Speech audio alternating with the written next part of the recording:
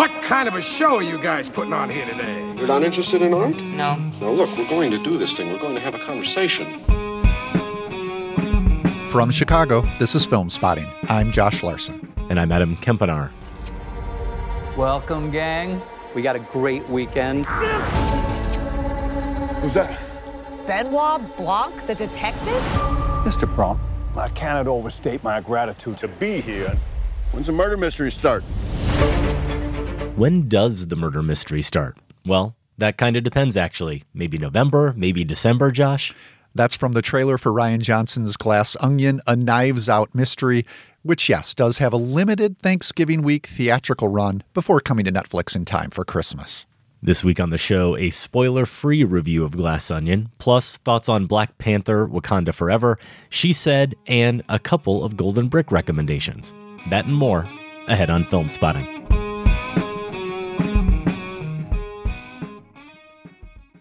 Welcome to Film Spotting. It's our final show together, Josh, before the Thanksgiving holiday. We'll take a little break, but we will have some new Film Spotting content for you. And we've got a lot to get to this week. Many movies, big and small, to recommend and to talk about. Why don't we jump right in with the one that we actually just came from? Can we call this a still processing review of Glass Onion? We've had a couple of hours, so maybe not quite as quick of a turnaround as we sometimes do on late Tuesday nights. But yeah, let's just say I'm thankful it's not going to be spoilerific because I don't have to answer if I've figured everything out yet. We can just talk about other stuff. There you go. Benoit Blanc is back. That's Daniel Craig as the world's greatest detective.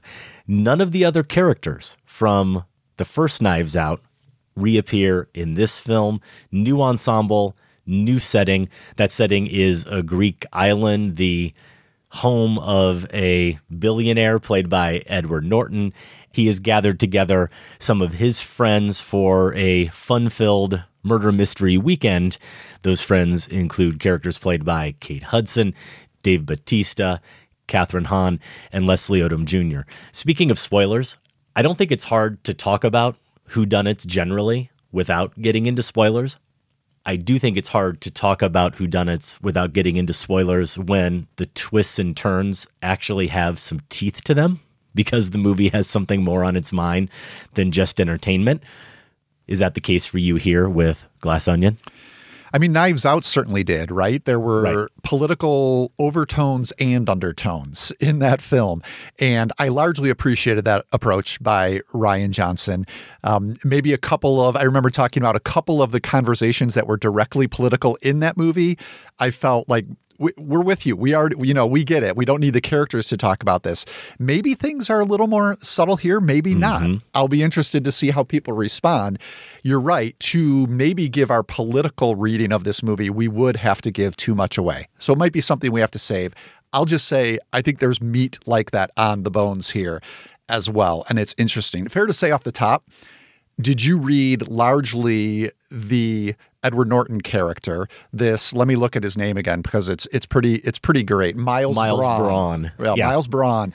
Did you read him? Maybe not as a one-to-one, but a pretty close to an Elon Musk. Maybe that's just where we are right now. You have to. I mean, He's Elon Musk or he's Peter Thiel, or what's the difference? He's an amalgam of both or many others. Yeah. And I'm sure when this was conceived, perhaps he was just like 10% of what Rian Johnson was thinking about. Right now with the state of Twitter, Musk is at the forefront of our minds. And so he stood out to me. And that is amusing and pointed at the same time, which I think is a good way to describe Glass Onion. It's also a good way to describe Knives Out, right? It can work on these multiple channels, these multiple frequencies at the same, depending on what you're bringing to the movie, what you're looking for in a movie like this, and what you want to kind of dig into to take away from it. So did you find that to be the case as well? Yeah, I think we had a very similar reaction. We were both chuckling at a lot of the same moments and lines as we saw this movie together. And yeah, whether it's Thiel or Musk or someone else, it doesn't really matter.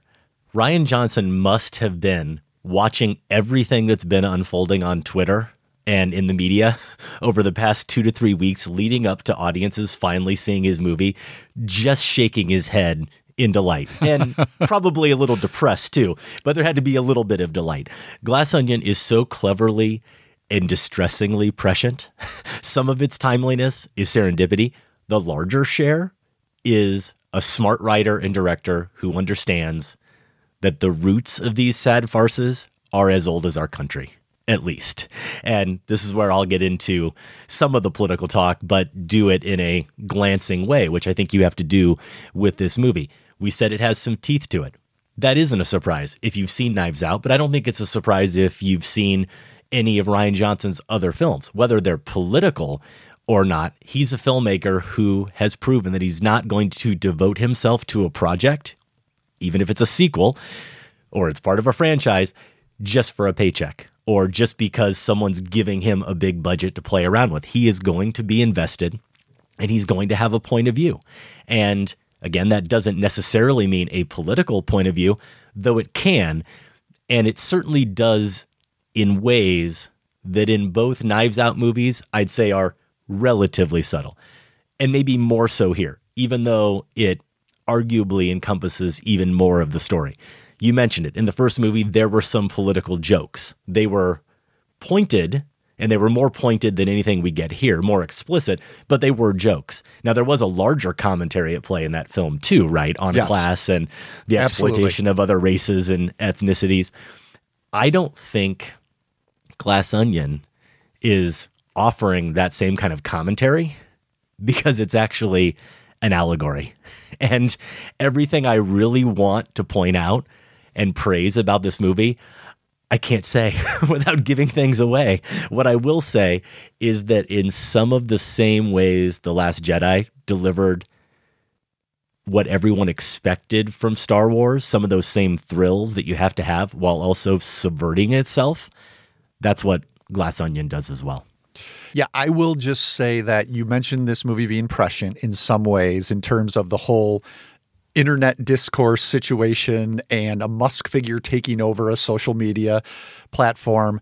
I hope it's prescient if I'm reading the final moments correctly. Let's just say the repudiation that takes place in those final moments. I can only plead and hope that it is prescient for what might happen in perhaps the year or two ahead. Let's just leave it there.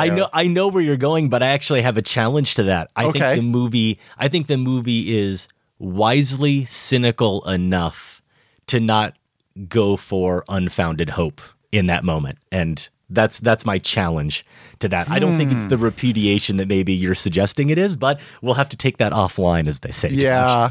I think we'll get back to that. Let's get to maybe a simpler topic here. I want to know, you read the cast, most of the people in the cast. Mm-hmm. Who are your top 3 cast members here? And I'll go first so I can give you some time to think about this. Yeah. Who are having the most fun / the most fun to watch. Because for me, clear ahead is Daniel Craig in the lead role. He had a ton of fun in Knives Out, but there's more of a lightness and an assurance here because for him, Knives Out was, a bit of a left turn in his career to do this Southern detective or whatever the heck Benoit Blanc is supposed to be and move in a direction of comedy like this. It was a risk, right? In a sense, it was a risk. And now you feel like he knows that risk has paid off. And so he's just going to enjoy the payoff. And especially this works well in the first maybe 20, 30 minutes when Benoit Blanc has been invited to this island weekend celebration and the others don't quite know why. And so he performs the Southern Rube to garner more information. And it's so amusing because it's working on a couple of levels here, right? You see that it's the performative Benoit Blanc who is my favorite. And just watching Craig have that much fun with it was a delight. So after him, I got to say it was Kate Hudson, also a delight as this, just the ditzy comic timing she brings to her character. And then Norton as the billionaire. Again, an actor who doesn't often do comedy, but I think when he does, you see that there's a natural skill there. And he has just a blast lampooning this character from the inside, believing 110% in this character, yet somehow giving us another 90% that's totally eviscerating the character. So we get a 200% performance here.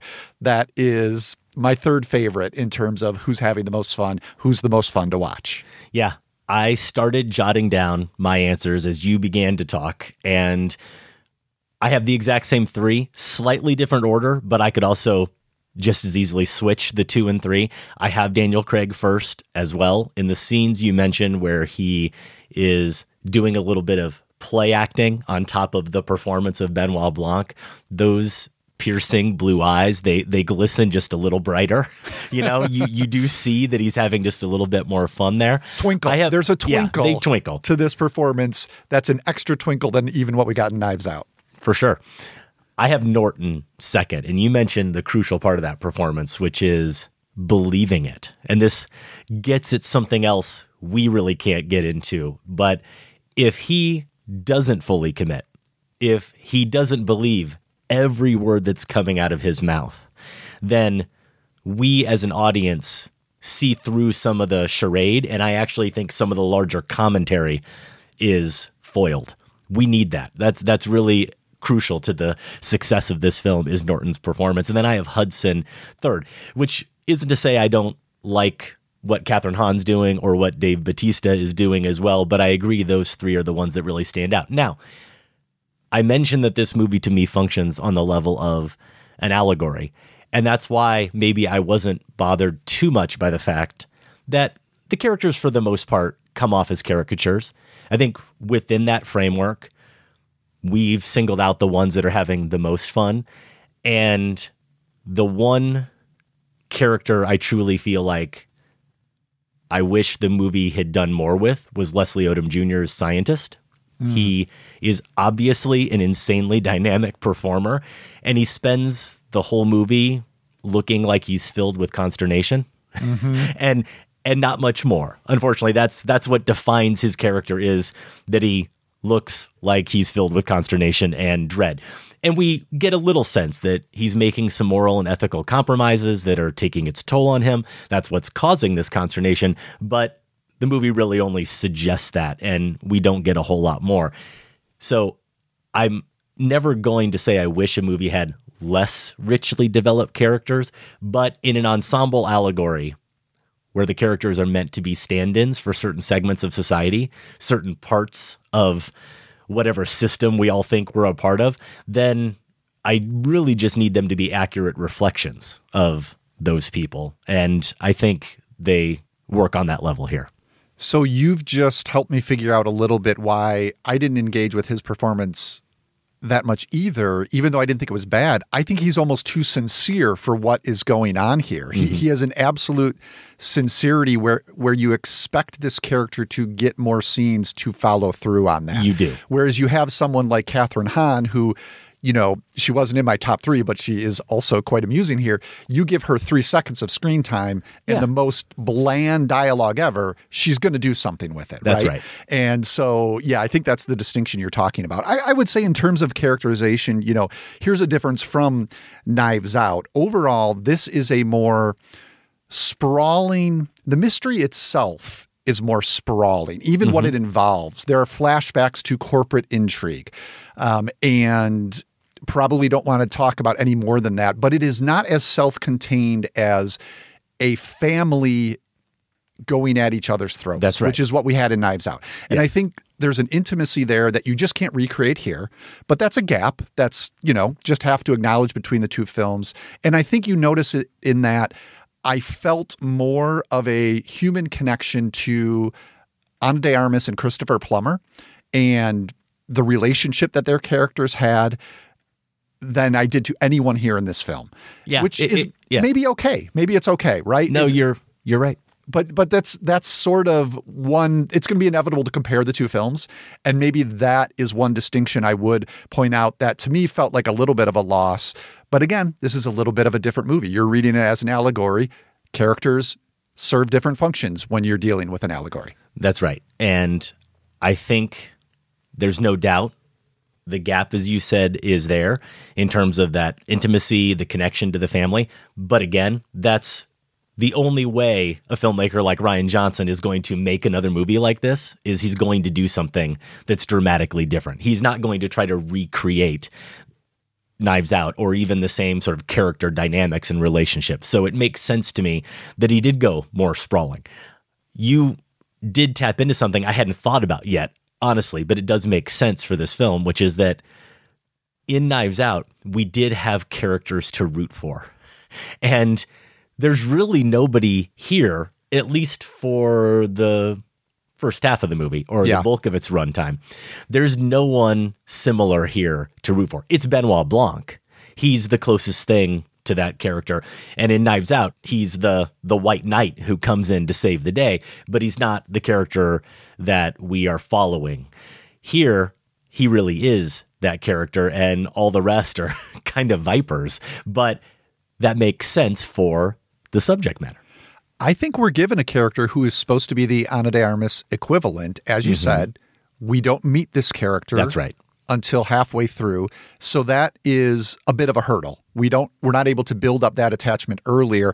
And also, I got to say, I have to be vague because this is a spoiler, so I won't name the performer, but I don't think that performance, it's not bad by any means, but it doesn't have the depth that Ana de Armas brought to Knives Out, for me at least. And so I think there's two hurdles there that's keeping me from forming that attachment to the character that I had in Knives Out that I don't here. I think those are the two reasons. Okay, well, as you said, maybe getting into a little bit of spoiler territory, so we will just leave it there, though I am a bigger fan of the performance and the performer in question than it sounds like you are here. Glass Onion, a Knives Out mystery, does open for a 1-week limited theatrical run around Thanksgiving, and it will come to Netflix on December 23rd. Only the most broken people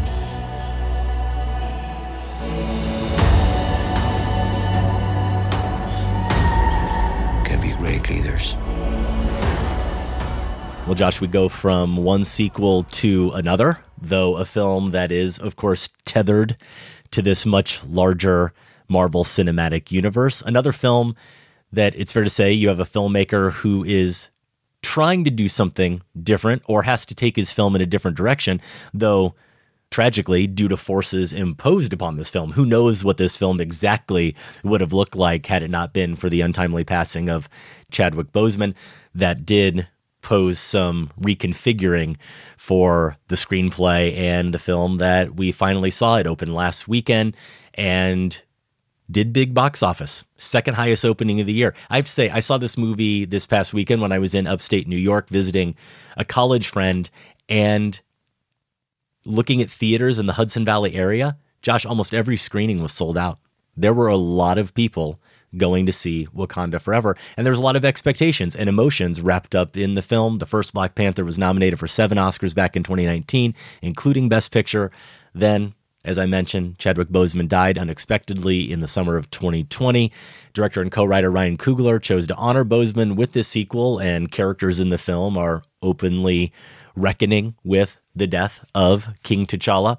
Coogler's a filmmaker who I think most of us would agree has been batting 1,000 since his 2012 debut, Fruitvale Station. We split on that one, you liking it a lot more than I did, but we have enjoyed Creed and Black Panther, and it seems like, knowing a little bit about how you feel about this film, and of course knowing my reaction, that Wakanda Forever feels sadly like his first miss. What's your sense of what went awry with this one?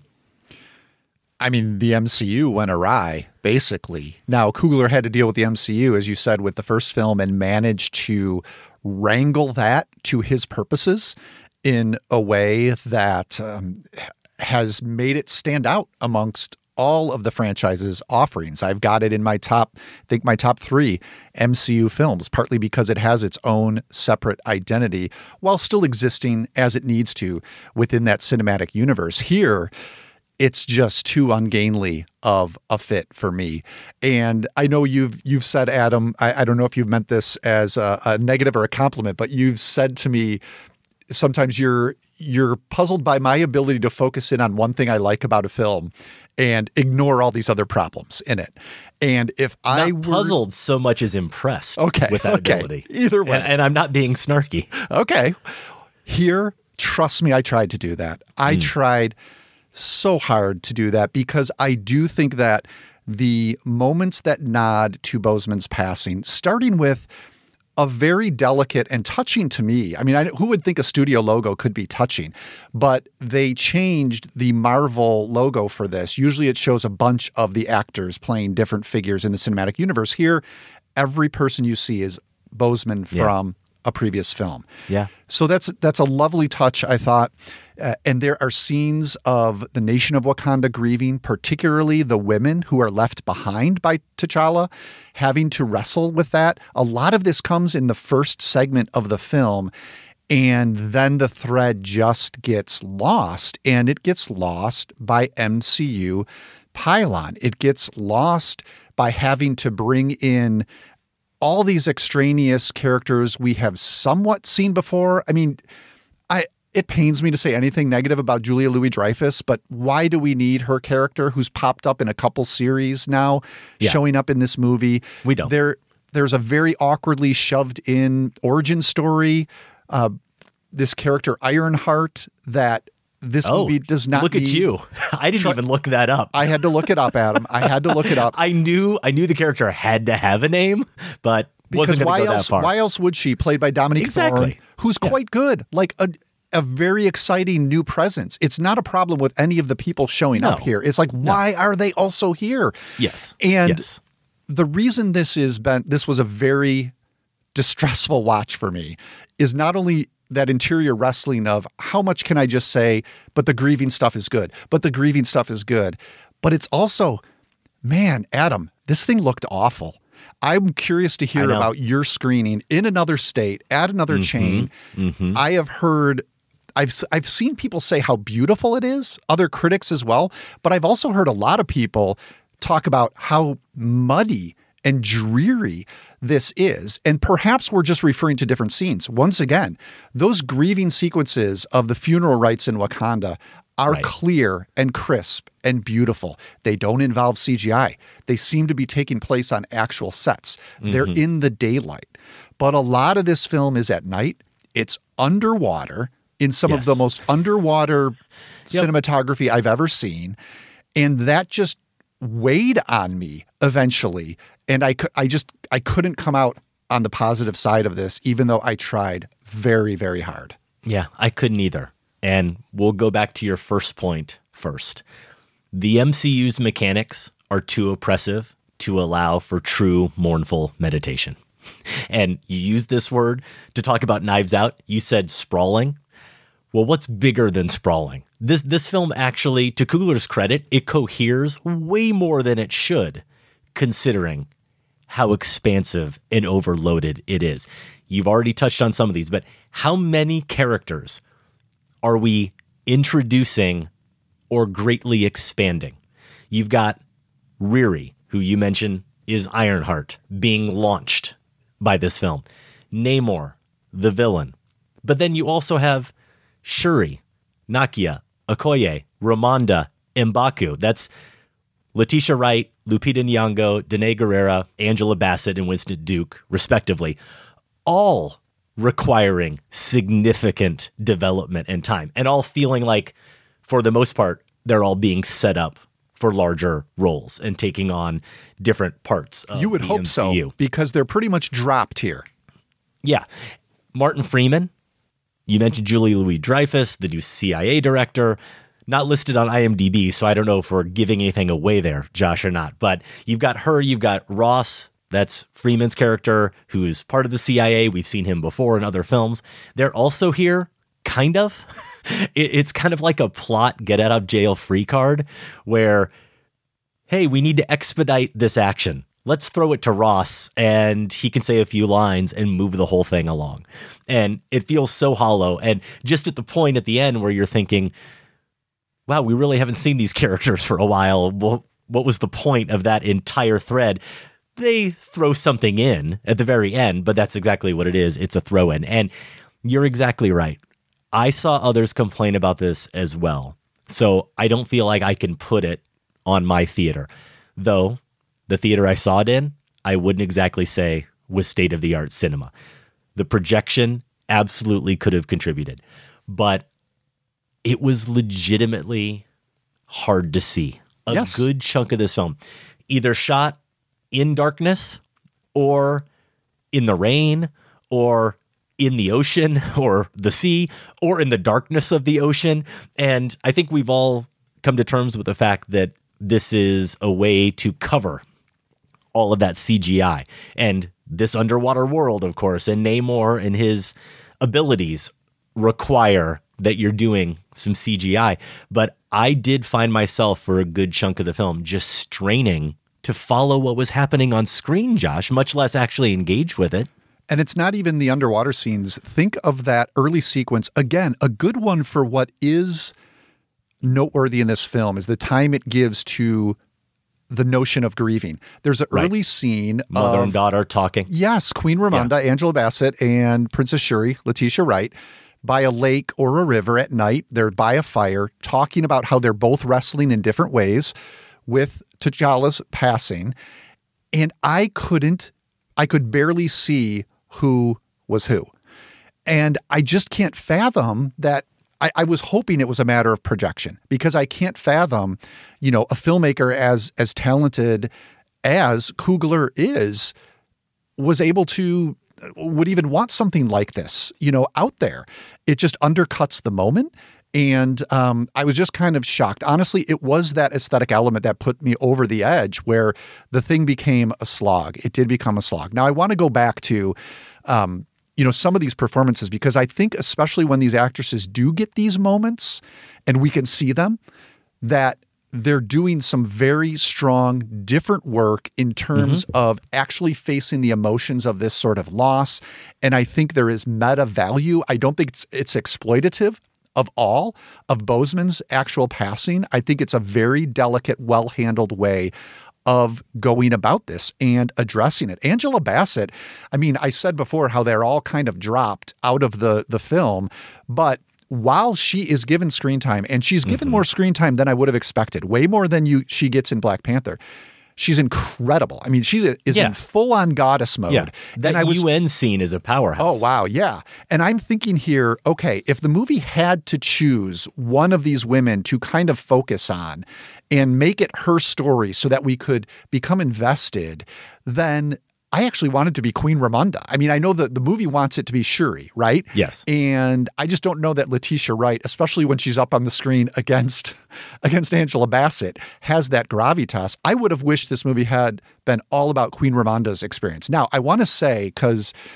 this is something where I'm coming from a different perspective on this. There was a really interesting comment on my Letterboxd review of this film from someone pointing out how the movie is intentionally taking a African perspective on the grieving process, which this person said is more communal. They were pushing back on my claim that we didn't have a central figure to root for, and that made the movie hard to lock into. So this person was saying, well, an African, to their understanding, an African understanding of grieving is it is communal. And the movie is trying to paint this portrait of what it would be like, that a loss like this affects the whole society, an entire nation, in a way that the movie is trying to encompass by being this expansive. Okay. And so I want to... But it funnels all that grief through just really those two characters. Well, and for me, it wasn't that I'm objecting to that philosophy or even trying to depict that. Even if that's what it was going for, I don't think it succeeds on that count, because the community is just chopped up into these little stories, and then they completely fall away as the MCU stuff takes over. So I think that's a point well taken in how else to think about this movie. Sure. I still don't know that if that was the movie's intent, it succeeds on that count. There was another issue I had that's actually the same dilemma the first movie posed, which is there was so much energy spent at the end of Black Panther watching Black people having to battle other Black people, the good guys killing other good guys. And here it's the Wakandans versus the Talukans. And if we can't say both parties are oppressed at this point, they're both under the same threat of being oppressed. So how do you get roused watching them fight in all of this commotion, all this time and attention devoted to these fight scenes when that underlying tension is something the movie really wants you to forget about, I think. That's it. Yes, that last part is it, because I wrestled with this question quite a bit as that scene is going on, the one in particular on the ship in the middle of the ocean, yes, where both people from both nations are like killing each other. I was like, this is depressing in the same way you're describing. Like, this is just depressing. But then I realized, like, well, isn't that supposed to be the point, that we're supposed to be mourning this? And yes, thematically, but cinematically, it was not. Cinematically, that sequence was meant to be exciting, thrilling. We were supposed to be, wowed by the acrobatics that Shuri is demonstrating. Marveling, you might say. Exactly. And you're right. That's where it doesn't work. You either want to present this as something that should be mournful. Like, I was recognizing thematically as mournful, yet then cinematically it has to match that mournfulness. And that sequence for me, at least, it was very jarring for that reason you described. Yeah, it's not focusing on at all the casualties or the horrors of war. So then there's really no stakes. And at one point, you're left with what inevitably happens in a lot of these movies. When the spectacle is at its apex, as you described it, it's sufficiently distracting. You've got swarms of attackers and characters flying around in fancy suits that they just made in 2.5 minutes of screen time, until the moment where the spectacle is broken. It has to be stripped away, and you're forced to recognize that you're really just watching a group of people in costumes holding weapons, advancing on another group of people in costumes, defending themselves with other objects, supposedly on the deck of a massive ship, and the whole illusion just completely breaks down. The spell is completely broken. I mean, you hear people referencing that this Marvel film was shot in a parking lot. I don't know if that's actually the case, or it's just a facetious way of talking about not liking CGI green screen work. But I will tell you, that whole battleship sequence absolutely felt like it could have been shot in my garage. Yeah. And it's just another example of the aesthetic failure that I saw here, which is unfortunate. I think Black Panther was wobbly in its action. There were some scenes, the fight scenes at the waterfall were expertly choreographed and handled, and obviously not taking place on a real waterfall, but used effects in an effective way. Other scenes, the climactic battle, I think, in Black Panther were way too CGI heavy and dark. So there was a little bit of give and take in that film. Here, I don't know, man. It's just, it's a lot of fake blah. Tenoch Huerta is the actor who plays Namor. I do think he's good. I think there are some interesting strands to that character as a supposed villain. And I mentioned the UN scene where I think Bassett is really wonderful, but I like how that is also staged. I think the ambush on the U.S. outpost, despite the fact that it's another one where you have to strain to see it, is really eerily staged as well. So there are some nice elements, especially early in the film. But I'm with you, Josh. I was ultimately worn down by Wakanda Forever, which is currently playing in wide release. If you see it and agree or disagree with us, you can email us, feedback@filmspotting.net. We'll get back to some positivity with a couple of Golden Brick recommendations when we come back, plus my review of She Said and a little Massacre Theater. Stay with us.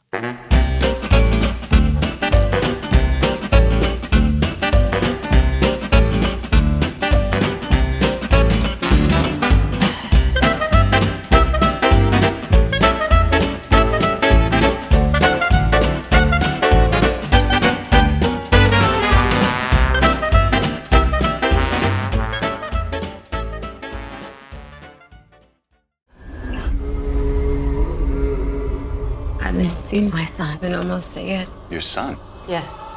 I need to bring him here. Very soon, Lamin. Always very soon. That's from the trailer for Nanny, which opens in limited release on the 23rd. It's the feature debut from director Nikiatu Jusu and stars Anna Diop as an undocumented immigrant from Senegal who takes a job as a nanny for a wealthy Manhattan couple. As she makes plans to bring her young son to join her in the States, she becomes the target of a mysterious and violent presence. This film was the Grand Jury Prize winner, Josh, at Sundance earlier this year. We both caught up with it back in early October ahead of its screening at the Chicago International Film Festival. Diop was on hand at the fest and was awarded its Rising Star Award. You wrote in your Letterboxd entry at the time that although you're usually in favor of injecting a little bit of genre into any story, you wish that maybe Jusu had played this one more straight. I'd love to hear more thoughts on that. Yeah, I mean, first of all, I do like the film. I want to recommend it, as I think you do, for Golden Brick consideration. There's a lot of great stuff going on here, but I was surprised to find one of the main reasons I was excited about seeing this is knowing it had this supernatural, perhaps even horror element. And then indeed, we do find as the movie begins that it touches on this myth of the African water spirit, Mami Wata. I was unfamiliar with this, interesting to learn about it, and how it interweaves with this story of this Senegalese immigrant working as a Manhattan nanny. But it takes a while to get to those supernatural elements in the film. I think maybe the score, this sort of eerie score, is the only thing that hints we're heading in that direction. And I was pretty engaged in what Aisha was experiencing just with this everyday non-supernatural life that she's leading, wanting to bring her son to live with her while also caring for someone else's child and the challenges that poses. So that's all to its credit, including Diop's performance.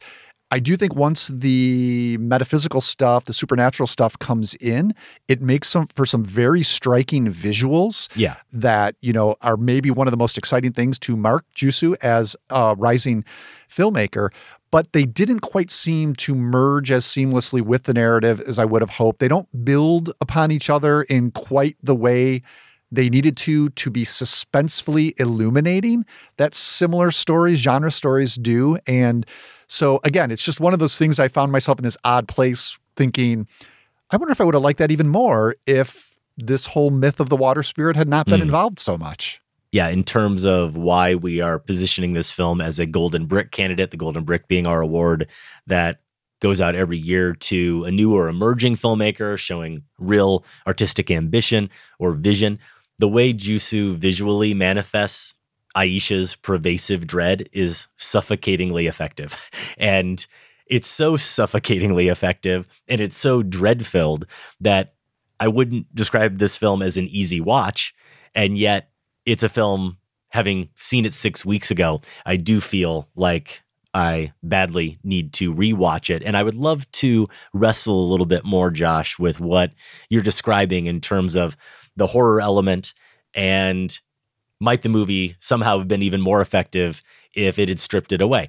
I do think that then it becomes almost what you'd expect more from a documentary, which is just this domestic tale of struggle and strife and a character trying to provide for her family. And of course, as you know, better than I do and better than most, or at least it's more present in your mind these days, having finished the manuscript of your book about horror, that supernatural element, these presences, the violence that may be inflicted on these characters, whether actually physically or psychologically, is usually a representation of some larger type of haunting, right? Some other type of spirit. And this is how it manifests itself. And we've seen it, whether it's some kind of trauma in their lives or grief, filmmakers choose to view it through that horror lens. And here, that element seems to me is guilt.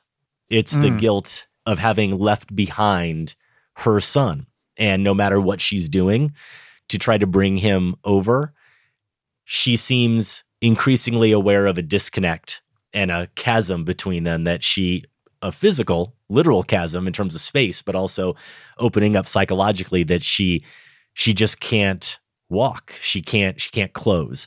And in not being able to close it, it opens up this supernatural element, this feeling that something is imposing itself on her. So in that sense, I went for it. One of the things I was thinking about is the way in horror films when we watch characters who are undergoing something like this, they're experiencing these kinds of things. Usually the film is very clear about whether or not it's quote unquote really happening. You know, it's supernatural, but that doesn't mean that it's not actually happening, that there isn't a monster, that Jason isn't really there, or maybe that's a bad example because he's just a guy in a mask, but Freddy Krueger or a presence like that is real and is inflicting pain on these kids. Or, of course, it is something that they're just experiencing. These are visions that they are having. And this movie kind of wants to have it both ways in a way that I don't know in the moment I found to be effective more than a little bit confounding, but that's another thing on a rewatch I wonder if I'd find easier to navigate. Yeah, what you're describing, I usually associate with, like psychological horror. And a lot of times we're left in that gray space until something is revealed at the end that sometimes answers it. Not always, though. Sometimes we're even left. And I think I like those that leave us wondering, okay, how much of that actually did happen, even though the movie might leave us with a more clear understanding of the emotional state or the psychological state of the character. I think your reading is good. I like that about this being a manifestation of Aisha's guilt in one way. Another thing that I was thinking about while watching it, and I was clued in by a question she is asked, and I forget who exactly asks her this, but I think she's discussing with this character the predicament of having her son away from her and having to essentially play mother to someone else's child. And she's asked, how do you use your rage? And I thought that was really instructive in thinking about, okay, could this spirit be also a manifestation of her rage, maybe alongside her guilt, And Yeah. I think that's provocative as well. Again, it's also something I was thinking, it's more just because those elements didn't just connect quite as neatly as I might have liked in the narrative. I stepped back and thought that would be a really interesting question of a woman who didn't even have to deal with these visions. Just a woman in this situation asked, how do you use your rage? So again, I'm getting into that dicey territory of, talk about the movie you saw, not the one you would have liked. Yeah. And we don't want to do that. So maybe it's not even worth spending any more time on my reaction in that sense. But bottom line is, if this sounds intriguing as a straight drama of an immigrant experience or a piece of psychological horror, do check Nanny out. I think we'd both recommend you do that. Yeah, and not only because of the visuals, the direction, and the style of this film, as we mentioned, the use of color here in particular, it's a very lush film. And it's one that, while I'll admit, I don't feel equipped to go in depth on this, but this topic that's come up quite a bit recently, in particular with the movie Armageddon Time, about directors knowing how to light black faces. You watch a film like this, and if maybe that doesn't seem like it resonates with you, or you understand what that means, what the distinction is, or what some of the subtleties and nuances are, and then you watch a film like Nanny and you go, oh, I get it. That's how it should look. That's a good point. point. Can look at any stills from this movie and I think understand that. In addition to Diop, I also want to mention, I think Cinqua Walls he's so is good. Malik. There are a couple characters, maybe more than that, every year on screen, usually new faces you've never seen before, who every time they appear in the movie, you're just happy they're there. Yes. And you love hanging out with them. And he's this one presence in her life that doesn't bring any malevolence at all, right? And is always a little beacon of happiness and I'm so optimism. glad. I'm so glad you called him out. I think he's so good. Yeah, I had a note about him and just didn't quite know how to fit it in. He's the doorman of the building where Aisha works as a nanny. And I think it ties back to what I was saying. They have a wonderful date sequence where they go on a date together. They do. And it's just two people hanging out, dealing with their actual real world problems. And I think it's a scene like that where I was just like, that's all I need, man. You're nailing with these performers and this story and this direction. Like, you're nailing this. This is all I needed. So yeah, I'm really glad you highlighted him. Nanny opens in limited release again on November 23rd. And if you get a chance to see it, let us know what you thought. Feedback@filmspotting.net. You've got another quick Golden Brick recommendation, Adam, for the new doc Bad Axe. This comes from director David Siv. It was the documentary feature winner at this year's South by Southwest Film Fest.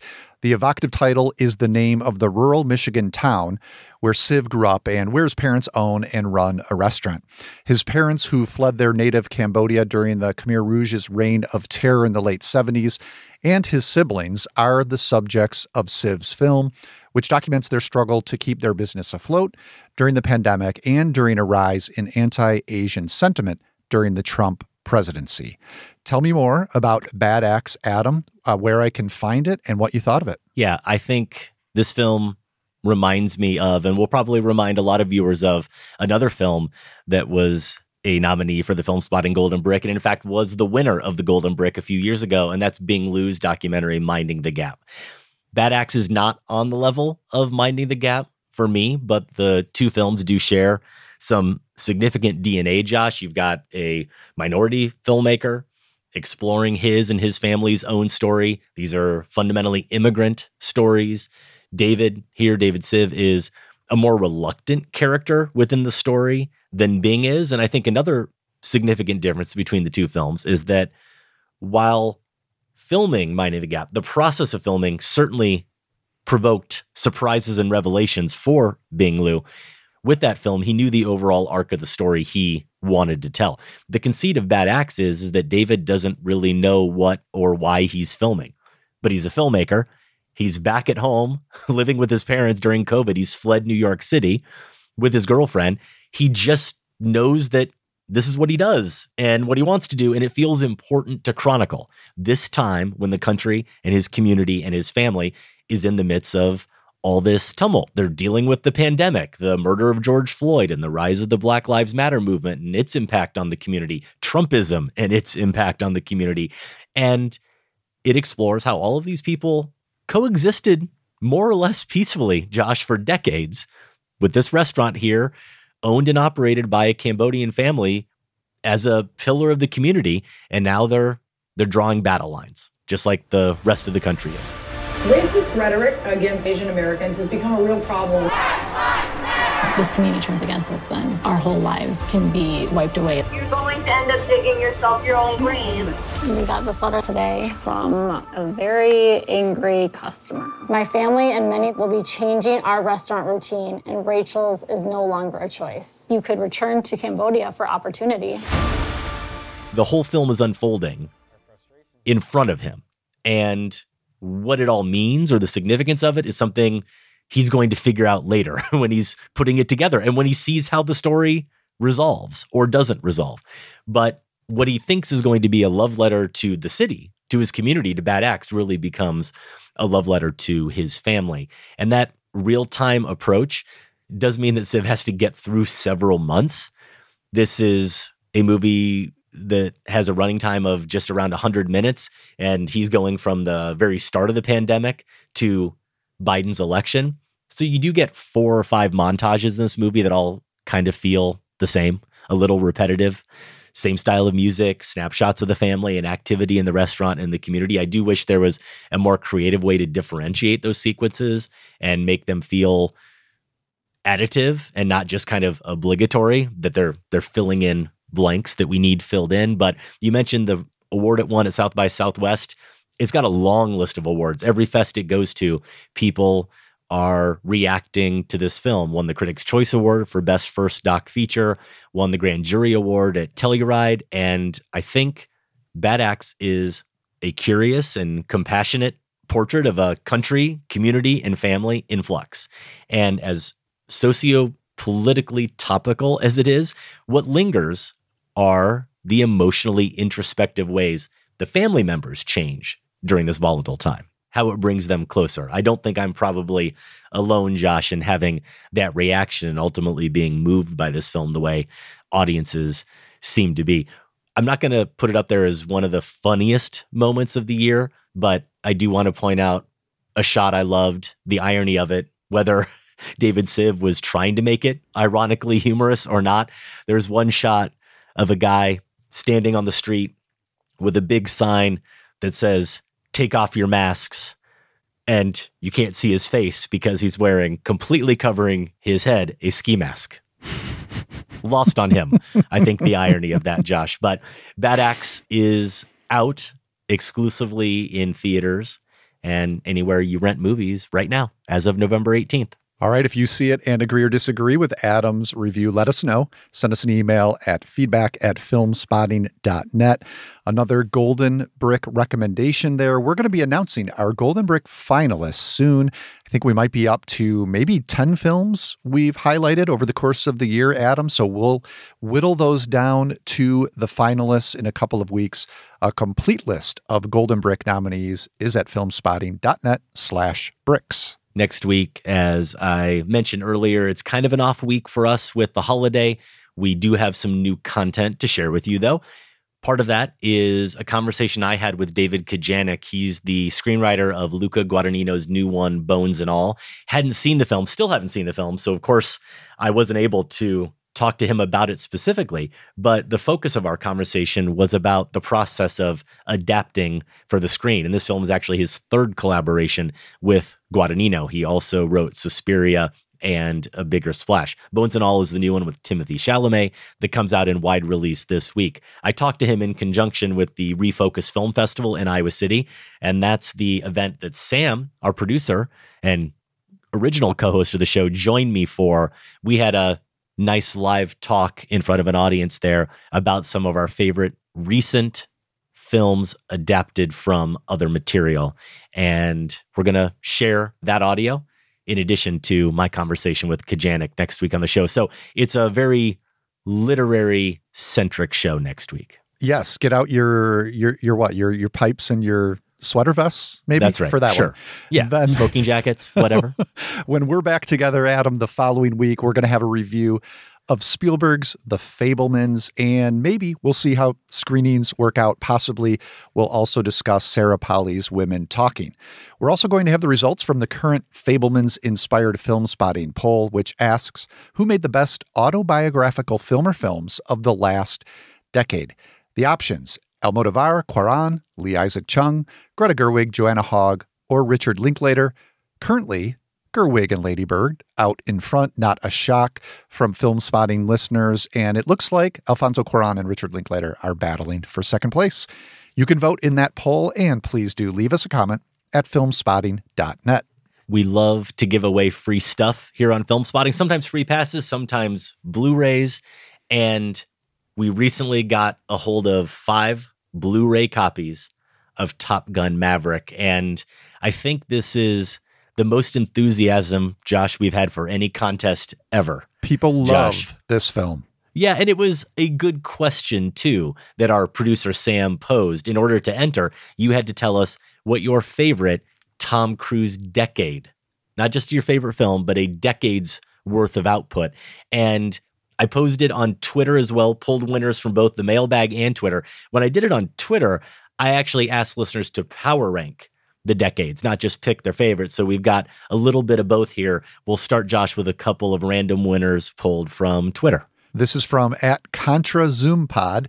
Went ahead and ranked them in descending order. 2010s at the top, then 2000s, 1990s, 1980s, and said, I think he's gotten better with age. How about that? Makes sense to me. I think it's a strong argument. Maybe a little contrarian there, going against conventional wisdom, but yeah, 2010s at the top. We also got this from @AdamJoseph83.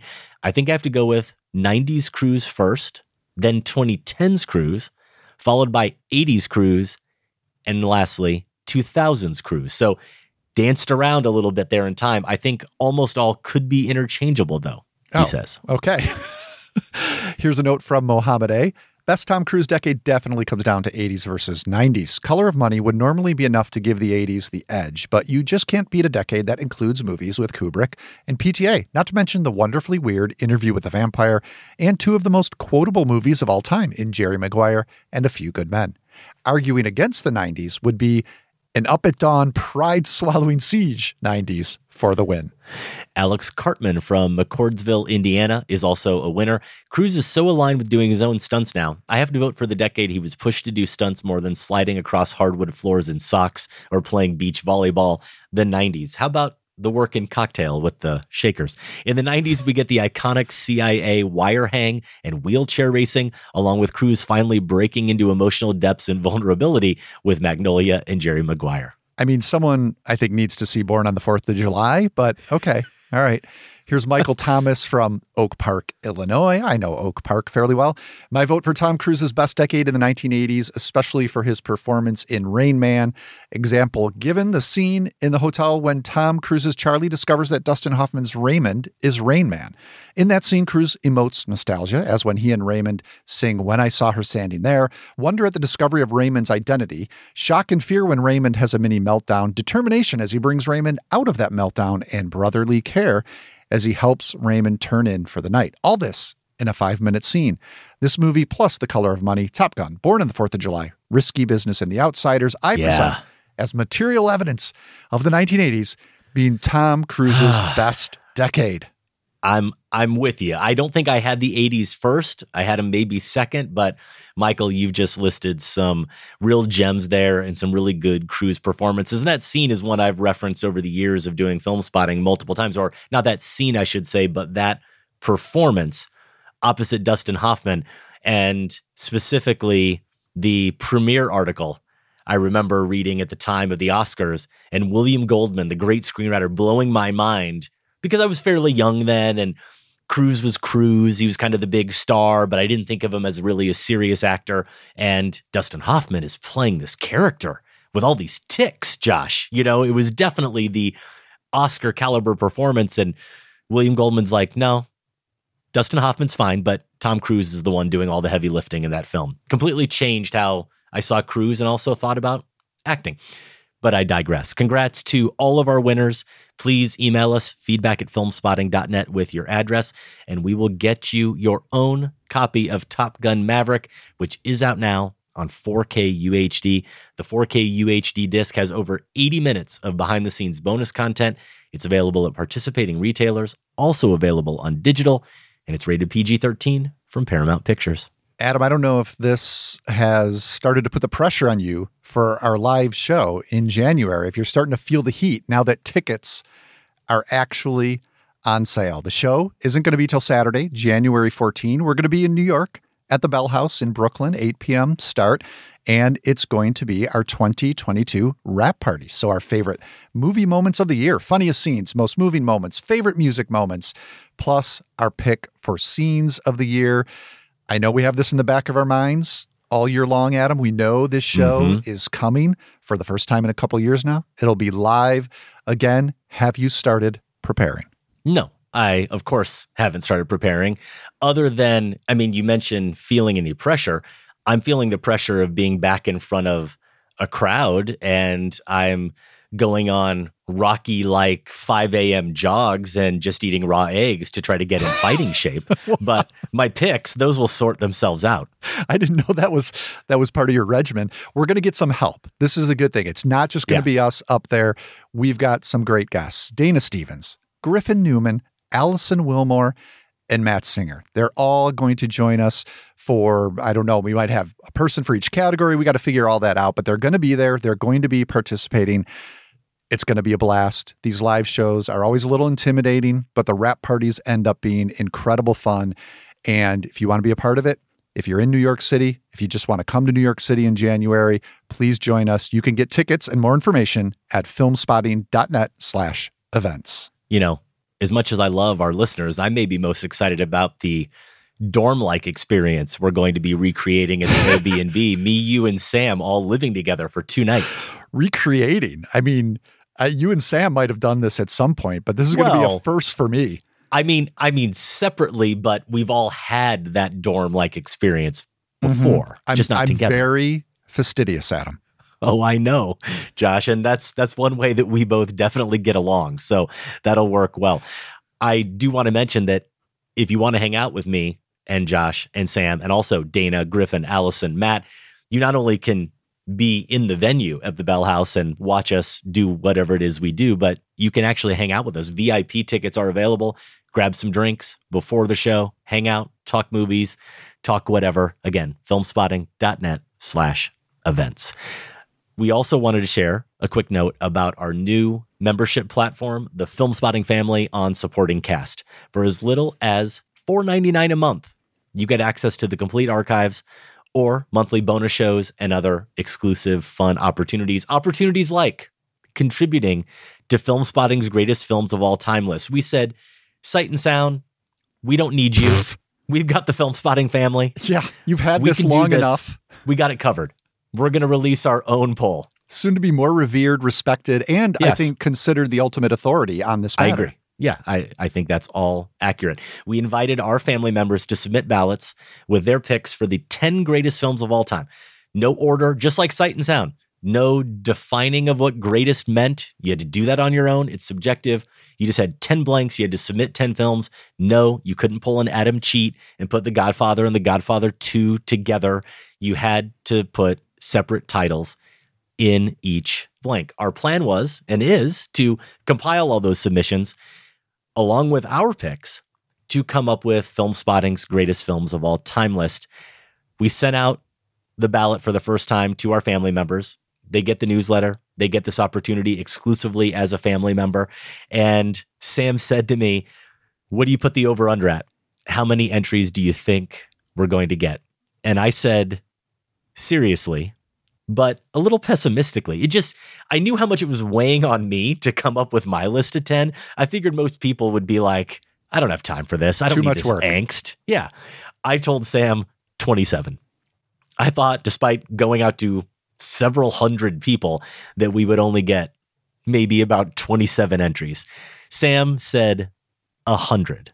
Now, you know how many people submitted because I told you earlier today when we saw each other at the Glass Onion screening, but pretend I hadn't told you.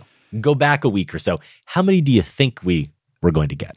I think I would have been closer to Sam, to be honest with you. I mean, this is the sort of thing that dedicated Film Spotting listeners just eat up, right? Want to participate, want to jump in the conversation.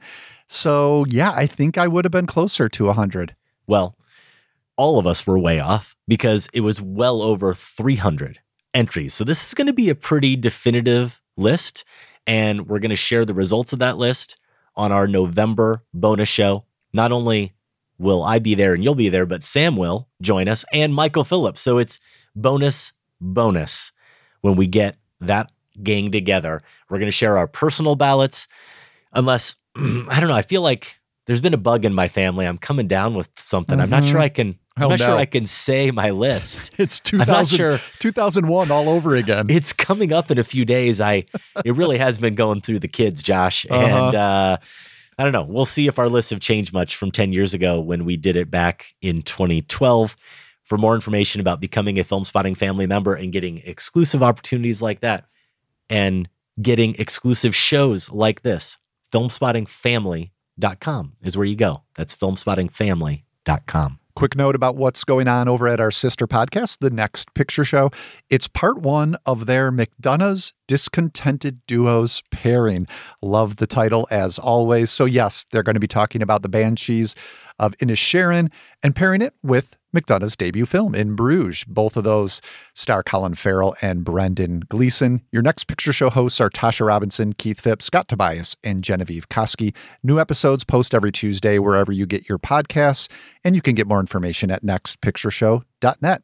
All right, Adam, let's do some Massacre Theater, the part of the show where we perform a scene and listeners get a chance to win a Film Spotting t-shirt. A couple of weeks ago, we massacred this scene. You were the spider in my window. You were my first friend. I mean, since I went to live with my aunts. They hated me. Shh, do not think of them now. But what if they find us? What if we don't make it to New York? I'll die if I have to go back to the way I was. They can't make me. Nobody can make you do anything, James. If you do not let them. You are a brave boy. Now to sleep. You have had a very tired making day. That was Susan Sarandon as Miss Spider and Paul Terry as James in 1996's James and the Giant Peach, adapted from the novel by Roald Dahl by Jonathan Roberts, Carrie Kirkpatrick, and Steve Bloom, directed by Henry Selick. A couple of weeks back, along with that massacre, Adam and I had reviews of Armageddon Time, Triangle of Sadness, Causeway, and Selick's Wendell and Wild. So aside from that connection, why did we choose that scene from James and the Giant Peach? Ed Savoy in Philly says, "You're both peaches, but neither of you were the titular fruit in James and the Giant Peach, the subject of your massacre. You pulled that one from the depths of Disney Plus to tie in with your commentary on Wendell and Wild, the latest from Henry Selick. You could also have waited for a Luca Guadagnino tie-in, but perhaps it was best you didn't." I see what you did there, Ed. Here's Ken Link from Flagstaff, Arizona.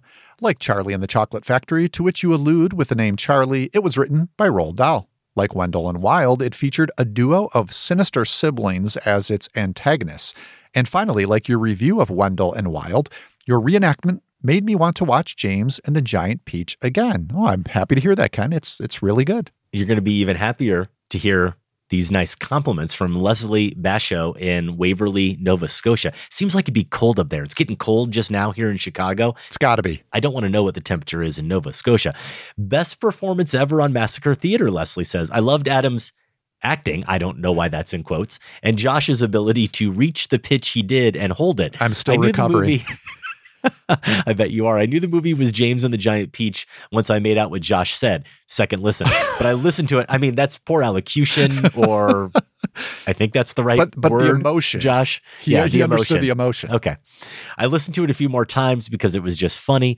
Good job. You meant to be funny, right? The obvious connection to last episode's Massacre Theater was your review of Henry Selick's Wendell and Wild. I tried to make a connection between this and the other films from your comprehensive reviews, but could not find anything else obvious. No Susan Sarandon, Miss Spider, no Peach, nothing other than a strange voyage of disparate characters that seem to make up Triangle of Sadness. There you go. I know there must be more, but my trivia stops here with the beloved Peach movie. I watched it so many times with my young sons, I knew all the dialogue. However, I probably have not seen it in over 12 years.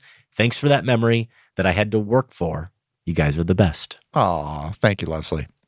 Josh, the Film Spotting hat, it wasn't that brimming. Maybe they couldn't understand what you were saying. I don't know. It's always a possibility. But we did get entries, and we do have a winner. Reach into the hat and pick it out. Our winner is Tu Nguyen from Brooklyn. Congratulations, Tu. Email feedback@filmspotting.net, and we'll set you up with your very own Film Spotting t-shirt.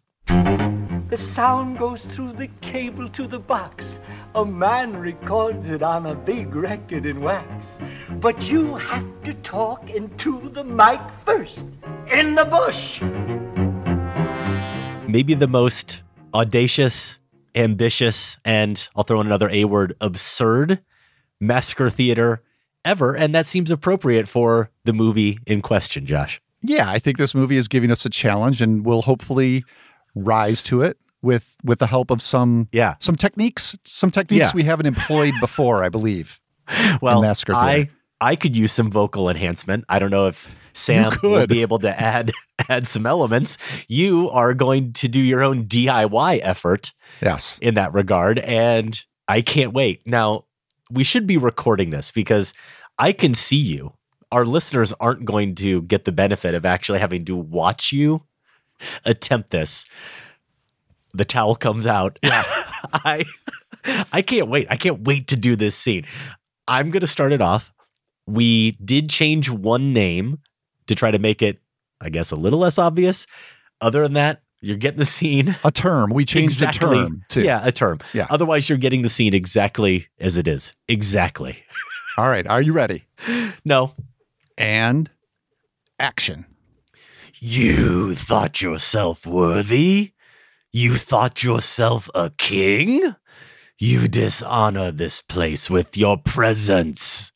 I am a husband, Bongo, but I did not come here because I thought I would win. I know I'm not. You understand me. No mortal has conversed with me since King Arthur. Who are you? No one. I came because I have no choice. I came to save my home. They're the people that I love. I came because what Birmingham is our only hope. And if that's not good enough,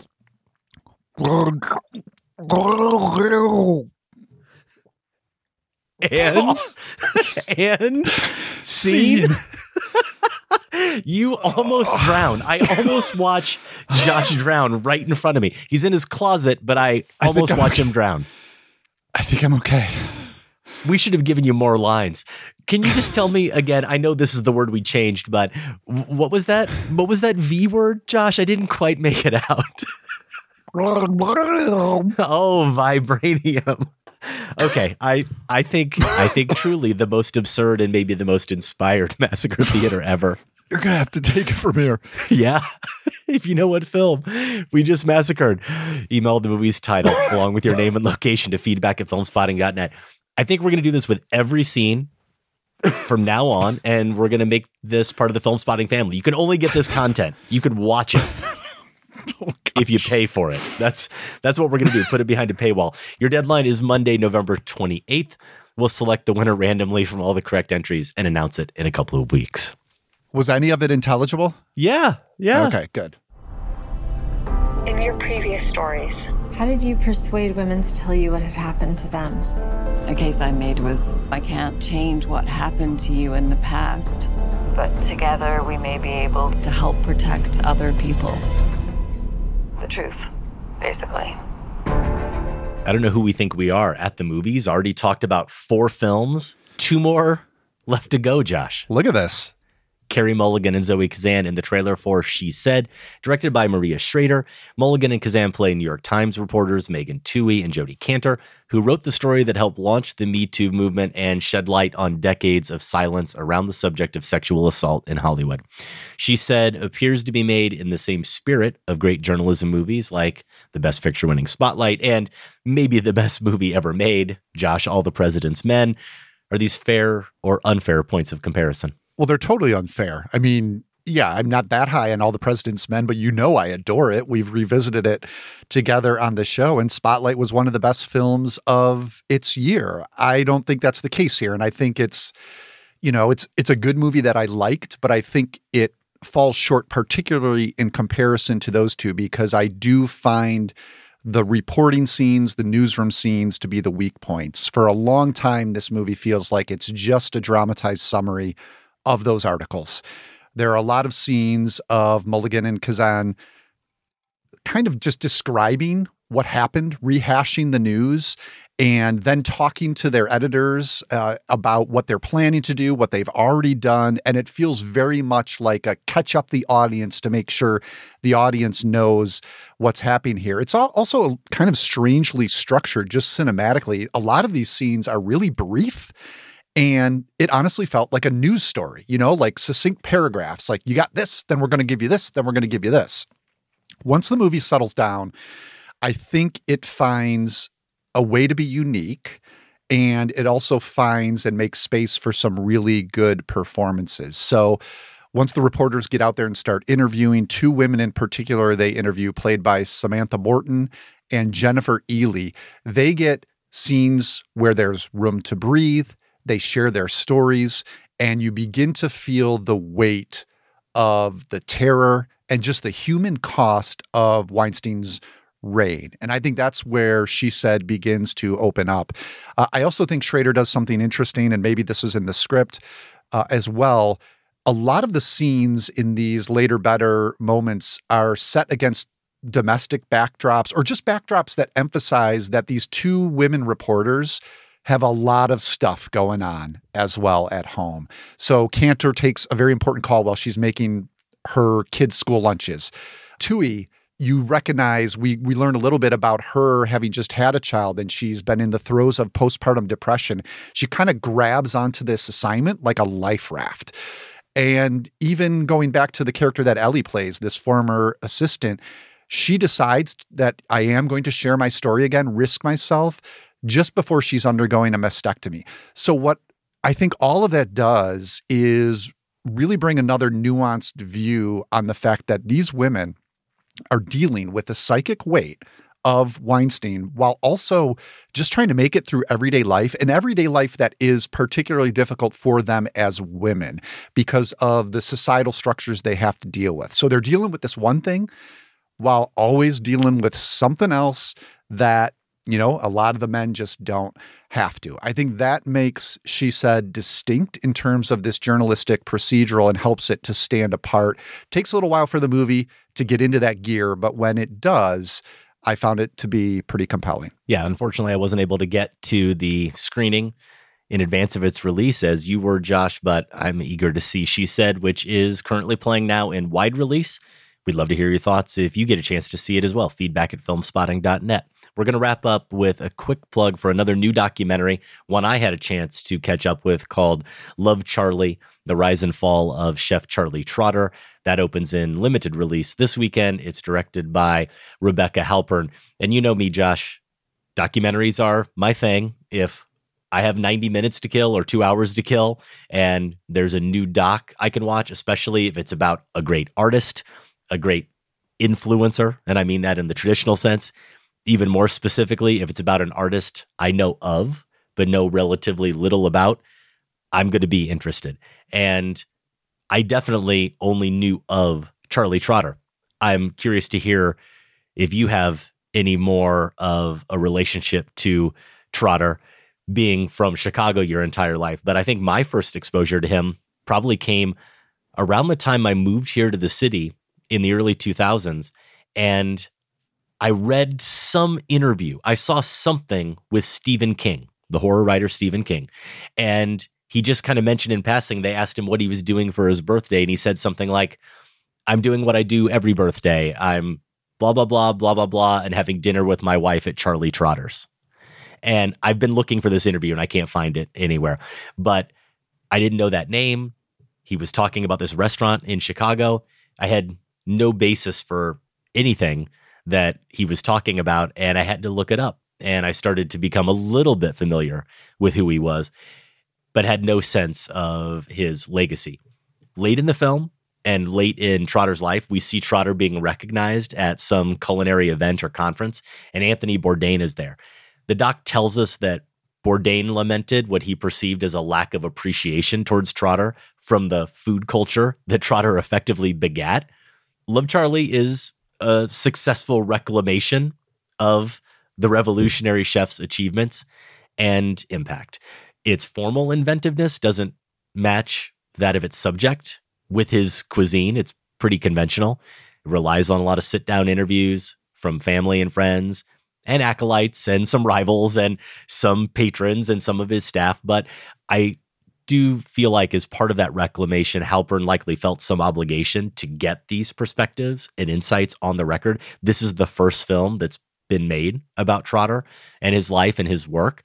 I also can't really begrudge Halpern's approach too much because this isn't a situation like Moon Age Daydream or Meet Me in the Bathroom, which I've talked about on the show this year, where you've got copious amounts of sound and imagery to work with, right? We do get in the kitchen a little bit. There are some photos and there's footage, but it's not like there were cameras constantly documenting Trotter's genius at work. That all said, something I do wish I'd gotten more of in the doc was a deeper understanding of his imagination with food and the process of creating it. We understand his drive and his determination, his ambition, his relentless pursuit of perfection, and sometimes the consequences of that pursuit. And we do get some idea of what he thought food could be and should be, but I wish it uncovered a little more about what inspired him, in addition to detailing everyone and everything he inspired. So many people don't know Charlie. They know this persona. He was the first American kid to be really fearless, to invent new things. He had to express himself or he would have exploded. If you're like me, though, you're a sucker for documentaries about artists, and especially if you consider yourself even remotely part of food culture. You enjoy going to restaurants. You like trying different things. You're aware of some of these different big chefs out there. You really can't put all of that in context unless you know something about Charlie Trotter. Well, I wish I too could say that I used to spend every birthday eating at Trotter's restaurant, Adam, but alas, it never happened. Love, Charlie is currently playing in limited release. It is also available via video on demand. If you see it and agree or disagree with Adam's review, let us know at feedback@filmspotting.net. Adam, that is our review-packed show. Listeners, if you want to connect with us on Facebook, Twitter, or Letterboxd, Adam is at Filmspotting, and I am at Larson on Film.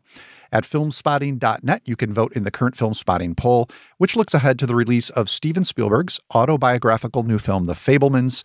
The question, who has made the best autobiographical film or films of the last decade? Also on our website, if you want to get t-shirts or other merch, you can find them at filmspotting.net/shop. Out in limited release, you can see Bad Axe, which I recommended on this show. You can also see The Menu, one I know we both want to catch up with. Speaking of demanding chefs like Charlie Trotter, this one stars Ralph Fiennes, Anya Taylor-Joy, and Nicholas Hoult. EO is also out from Polish director Jerzy Skolimowski because this is the year of the donkey in cinema. So many donkeys. On digital, you can see A Christmas Story Christmas. Ralphie is all grown up and has to deal with Christmas and all that goes with it as a dad. That is with Peter Billingsley as the grown-up Ralphie. It's on HBO Max. You can also see Disenchanted, Amy Adams returning as Giselle in the sequel to 2007's Enchanted. This is on Disney+. Do you happen to know who in our orbit, Josh, maybe even has been mentioned on the show earlier, is among the cast of Disenchanted? Oh my goodness. In our orbit. I'm blowing your mind. And mentioned on the show. Yeah. No. Appearing at our live show in Brooklyn in January, Blank Check's own Griffin Newman is a voice in Disenchanted. Scrooge, A Christmas Carol, also out on digital. This is an animated adaptation of The Dickens Tale. And look, I didn't know this was coming out. If I had, I would probably say I don't need another Scrooge in my life. And then I see that it stars Olivia Colman, Jessie Buckley, and Jonathan Pryce. I mean, Coleman and Buckley, no offense to Jonathan Pryce, but those first two might be the two best actors alive right now.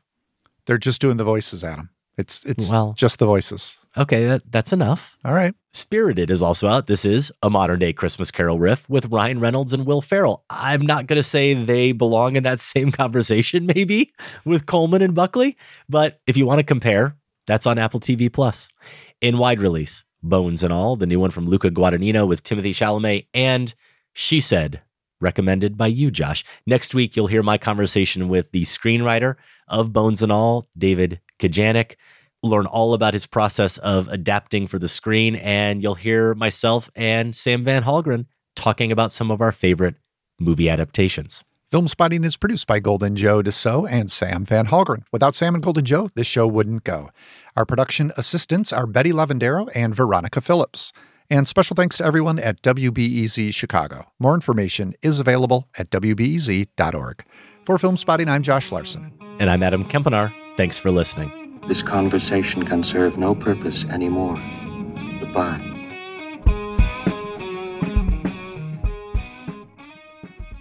Filmspotting is listener supported. Join the Filmspotting family at filmspottingfamily.com and get access to ad-free episodes, monthly bonus shows, our weekly newsletter, and for the first time all in one place, the entire Filmspotting archive going back to 2005. That's at filmspottingfamily.com. Filmspotting is listener supported. Join the Filmspotting family at filmspottingfamily.com and get access to ad-free episodes, monthly bonus shows, our weekly newsletter, and for the first time all in one place, the entire Filmspotting archive going back to 2005. That's at filmspottingfamily.com.